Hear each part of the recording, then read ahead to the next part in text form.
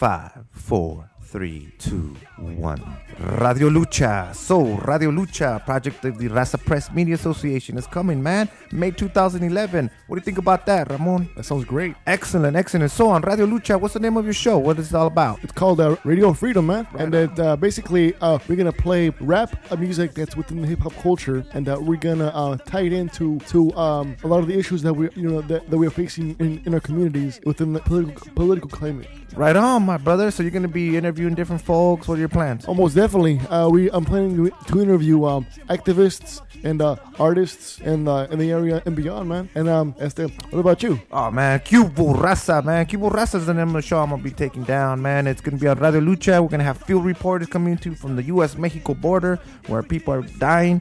We're going to have field reporters all the way from the occupied territories and beyond, my brother. So we're going to be talking about different issues affecting our community, just like your show, my brother. Can't wait for Radio Freedom, my brother. Oh, thank you, man. It's on. Right on, Radio Lucha. Radio Lucha with Radio Freedom and Cubo Raza.